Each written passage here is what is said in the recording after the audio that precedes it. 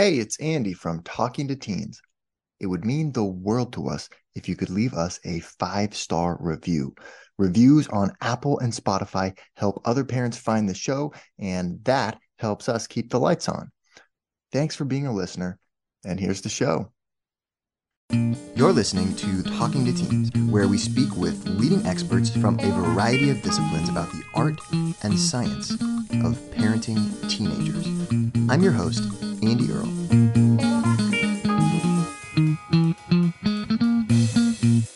We're here today with Dr. Kate Lund, and we're talking about how to help teenagers build more resilience. It's really hard to have too much resilience as a teenager, but it seems like a trait that is harder and harder to teach these days. How do you build determination in a world of instant gratification? Well, Dr. Lund is the author of the book Bounce: Help Your Child Build Resilience and Thrive in School, Sports, and Life. She's a psychologist and performance coach with more than 15 years experience, and she uses a strengths-based approach in working with students, athletes, and teams to improve their mental game in sports, school, and life while helping them to reach their full potential. We're going to break down these 7 pillars of resilience, and we're going to show you how to develop them in your teenager. Dr. Lund, thank you so much for coming on the show today. You have a really powerful story at the beginning of this book called Bounce: Help Your Child Build Resilience and Thrive in School, Sports, and Life. And you talk in the beginning of the book about what got you interested in this topic and your struggles going through your childhood. Can you talk a little about why you have a unique perspective on this topic? Sure, absolutely. And thank you for having me, Andy. I really appreciate it.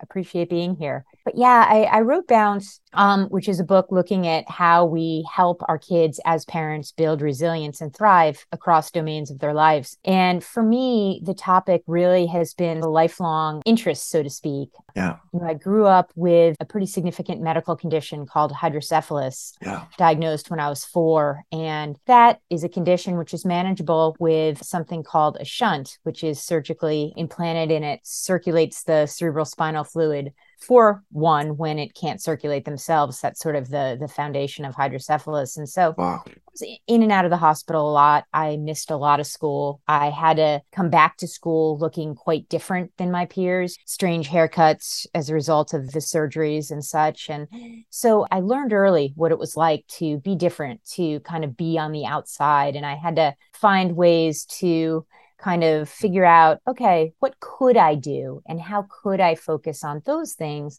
to help me move through and beyond the challenges. And it was certainly a tough early lesson, a tough struggle that kind of lasted throughout my childhood, really. But I was lucky I had support from my family, from my teachers, from Yeah. friends, parents of friends. So I was very, very fortunate despite the challenges, but definitely was a very, very formative experience for me in terms of how my life and career have developed.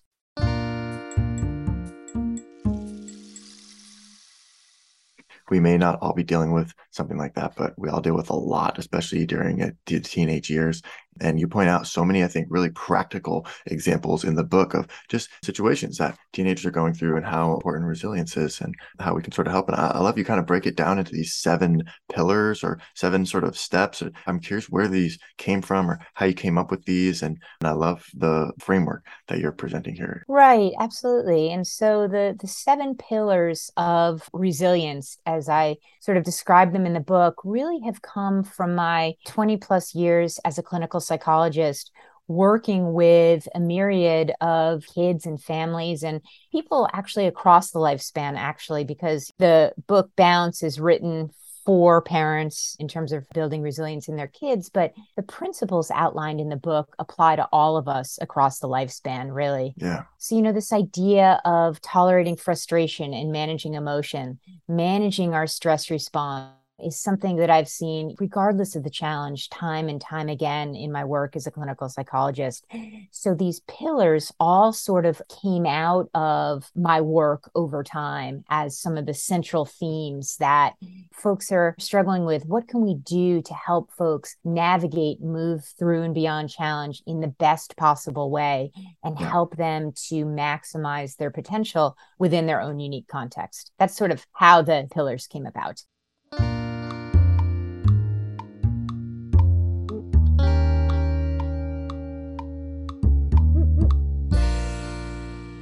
I love that. You also have an example in the book that I really loved from when you were just getting ready to head off to college, and your mom really pushed you to take up golf and to sort of get out of the house and go. I guess you'd been really recovering from a procedure and were kind of ready to get going, but sort of hesitating to take that next step. And so I thought that was a great story and a great example, but just how we can inspire teenagers with just some really simple gestures, because it wasn't that much that she really did to kind of push you.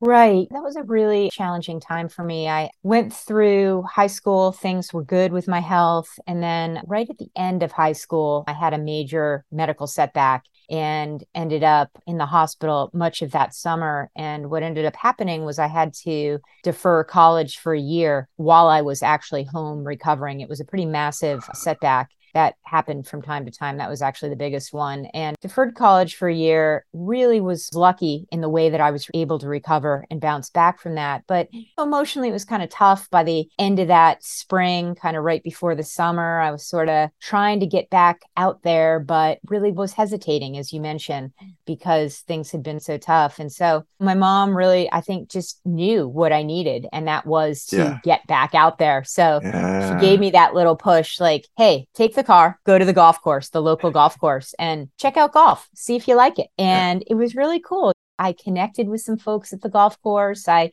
ended up loving golf, and Mm. I'm an avid golfer today, and my husband is as well, and my boys are also. And so that might have been the pivotal moment where golf became a big piece of my life. But in that Uh, moment, it was just really important to kind of move out there, move back out into the world in a way that helped me to experience and believe that it was possible to be back out there, that I was going to get back on my feet, and mm. that possibility existed. And sometimes parents, yeah, just need to give that little extra push, like, hey, just give it a try. Maybe it won't Yeah. work out. You can always take another angle, but give it a try. Yeah. And believing just that they can do it is, I think, so powerful and helpful as kids. Just knowing that our parents are confident in us helps us just take that on for ourselves as well, I think sometimes. Exactly. Sort of this idea of watching and noticing our parents believing in us as kids is so, so important.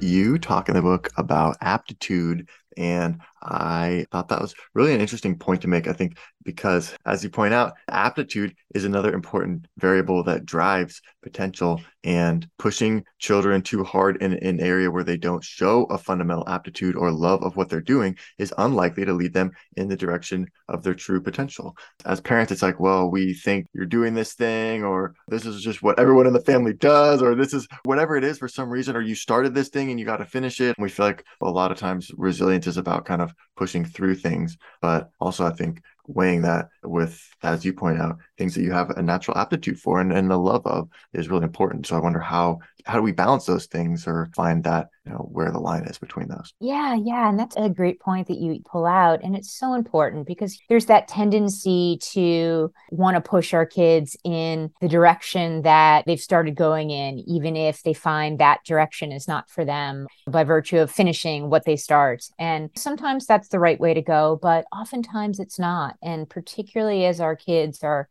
getting older and sort of really starting to understand themselves and what they need, it's important for us as parents to kind of watch that process unfold and pick up on the cues. And Mm. if and when necessary, sort of redirect and reposition, but also encourage the exploration of various angles, various involvements, various things that might turn out to be passions, because really fostering that idea of passion is important, because that's when a kid is involved in something they're truly passionate about. And plus, there's an aptitude to go Yeah. along with that. That's when the true magic's going to happen. That's when we're going to really move towards our potential and we're going to thrive.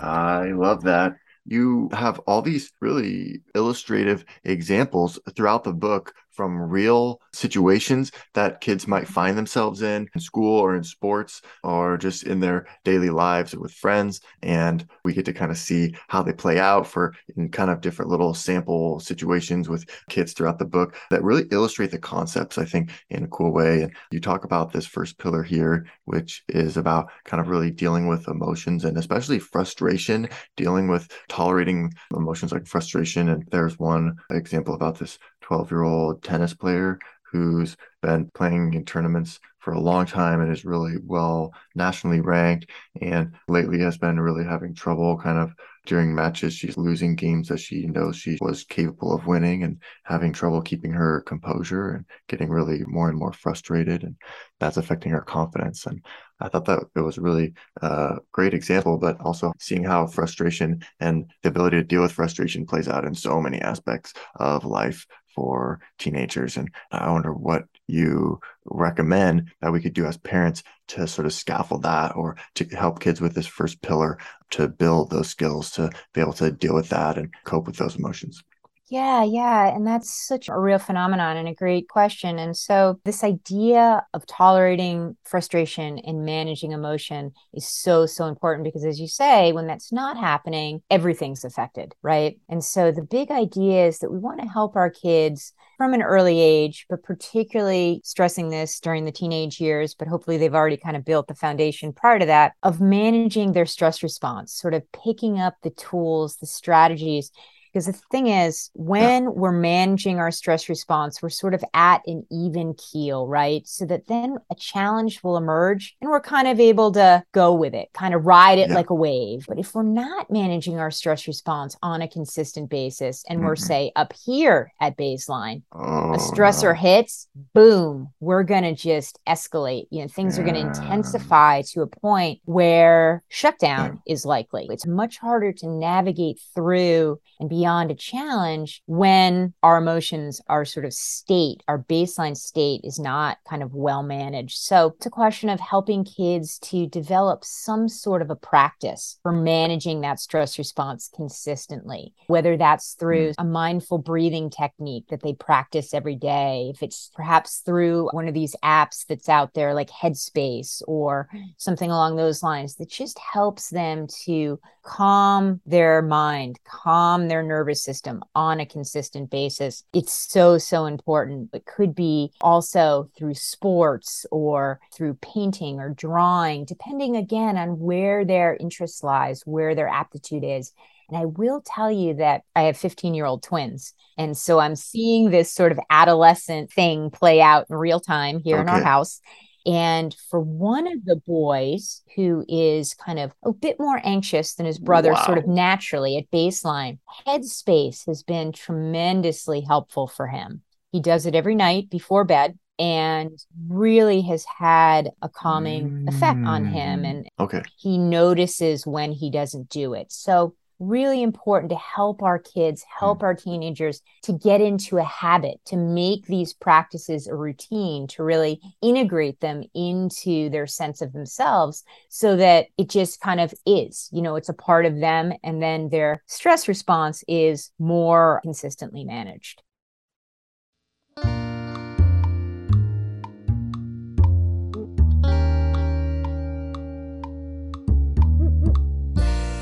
I like that, and just understanding that there's differences in what different kids might need in terms of that, and also that different things might work better for different kids than work for others. And so being open to that and sort of experimenting, knowing that what works for one kid might not work for another, and being willing to explore different possible solutions with your children, I think is also really a helpful thing that you can give as parents. Yes, absolutely. That idea of sort of collaborating with your kids, sort of joining with Mm, them in sort of trying to help them understand what works best for them, and you understanding as a parent what works best for them, because the yeah, idea is really moving towards potential as the big goal. And so that which works best will help them move in that direction. yeah.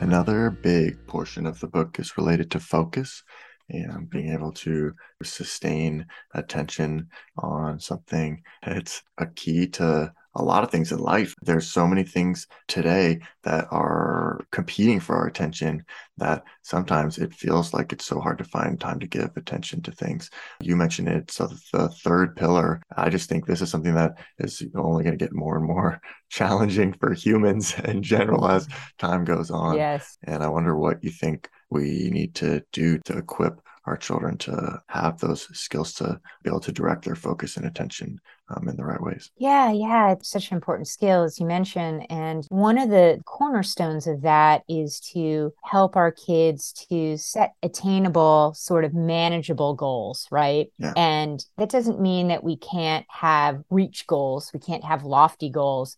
But then it's important to help them to break that lofty goal down into process goals, smaller steps along the way, Yeah. and encourage one or two things at a time, as opposed to wanting Mm, to do a gazillion things at once and not following through on any of them. So it's really those starting from a foundation of mm, where's your passion? Where are your aptitudes? How can we set goals that are in alignment with those things, which helps to maintain the focus because you're making progress. If kids can see progress, that is helpful in mm. maintaining focus. When progress is kind of not really there, a little bit vague, that's when the tendency to kind of jump from thing to thing really starts to kick in more heavily. Yeah. It's like it's easy to stay motivated and focused on something when you're seeing that it's like, hey, yeah, it's working. All this work I'm doing is paying off. Oh yeah, it's getting it's work, it's moving forward. Yes, progress. Exactly. That's Yes. And that exciting. then builds belief in self and belief in Yeah. possibility and all that. So it kind of creates and then maintains momentum, is what we're thinking here.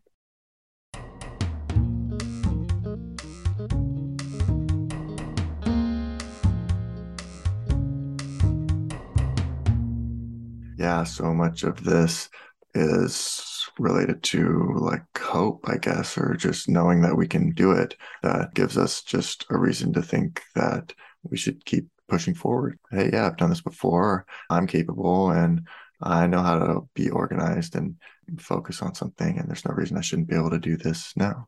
Exactly. And that you kind of point out this idea of small successes along the way, and how Yeah. small successes, when we are noticing those and internalizing those, they help us to keep moving forward to attaining that bigger goal. Mm. Are there any things that are, you think, mistakes that parents might make in terms of focus, or things that might sort of detract from focus and attention in our kids?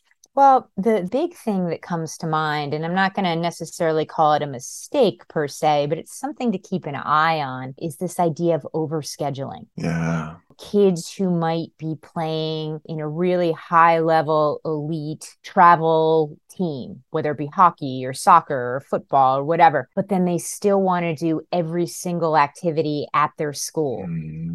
what I've observed in those types of scenarios is exhaustion and burnout, and not really being able to engage fully in any one activity. So that would be sort of a place where I would caution us as parents to really be careful. Maybe if you're doing the elite travel soccer team, you don't play soccer or football at school this season. But who knows? Maybe next season it'll open up. But the possibility of burnout, the possibility of overstimulation and exhaustion, which will then take away from focus, is very real. But how do you know? Because doesn't it just seem like your kid can handle it until kind of it goes too far? So how do you hold back from crossing the line? Yeah, it's very, very challenging, right? And also really important to note that it's different for all kids. One kid might be better equipped to manage all of that than another kid. So it's really a question of being attuned to your own child and their needs.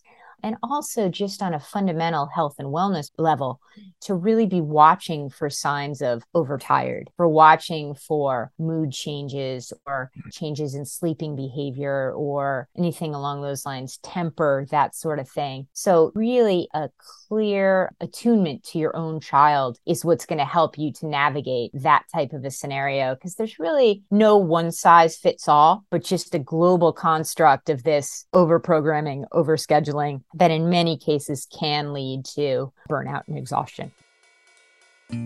We're here today with Dr. Kate Lund talking about the 7 pillars of resilience and how to develop them in teenagers.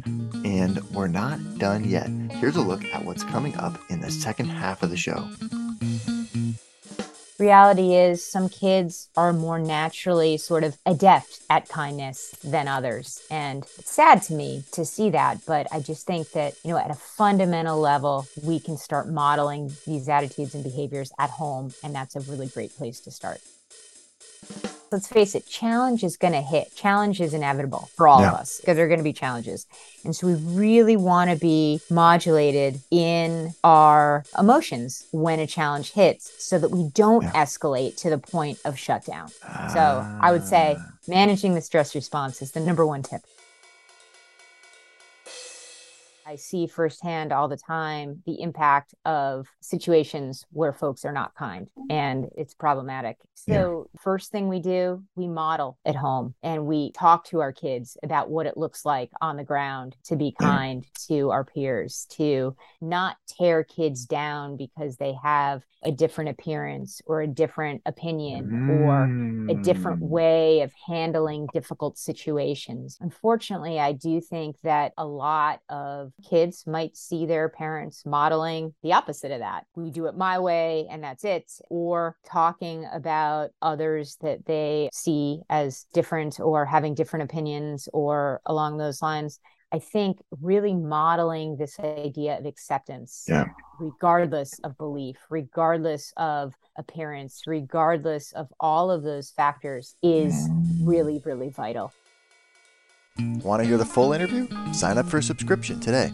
You get access to all the interviews I've conducted, as well as new episodes weeks before the general public. It's completely affordable, and your subscription helps support the work we do here at Talking to Teens. Thanks for listening. I'll see you next time.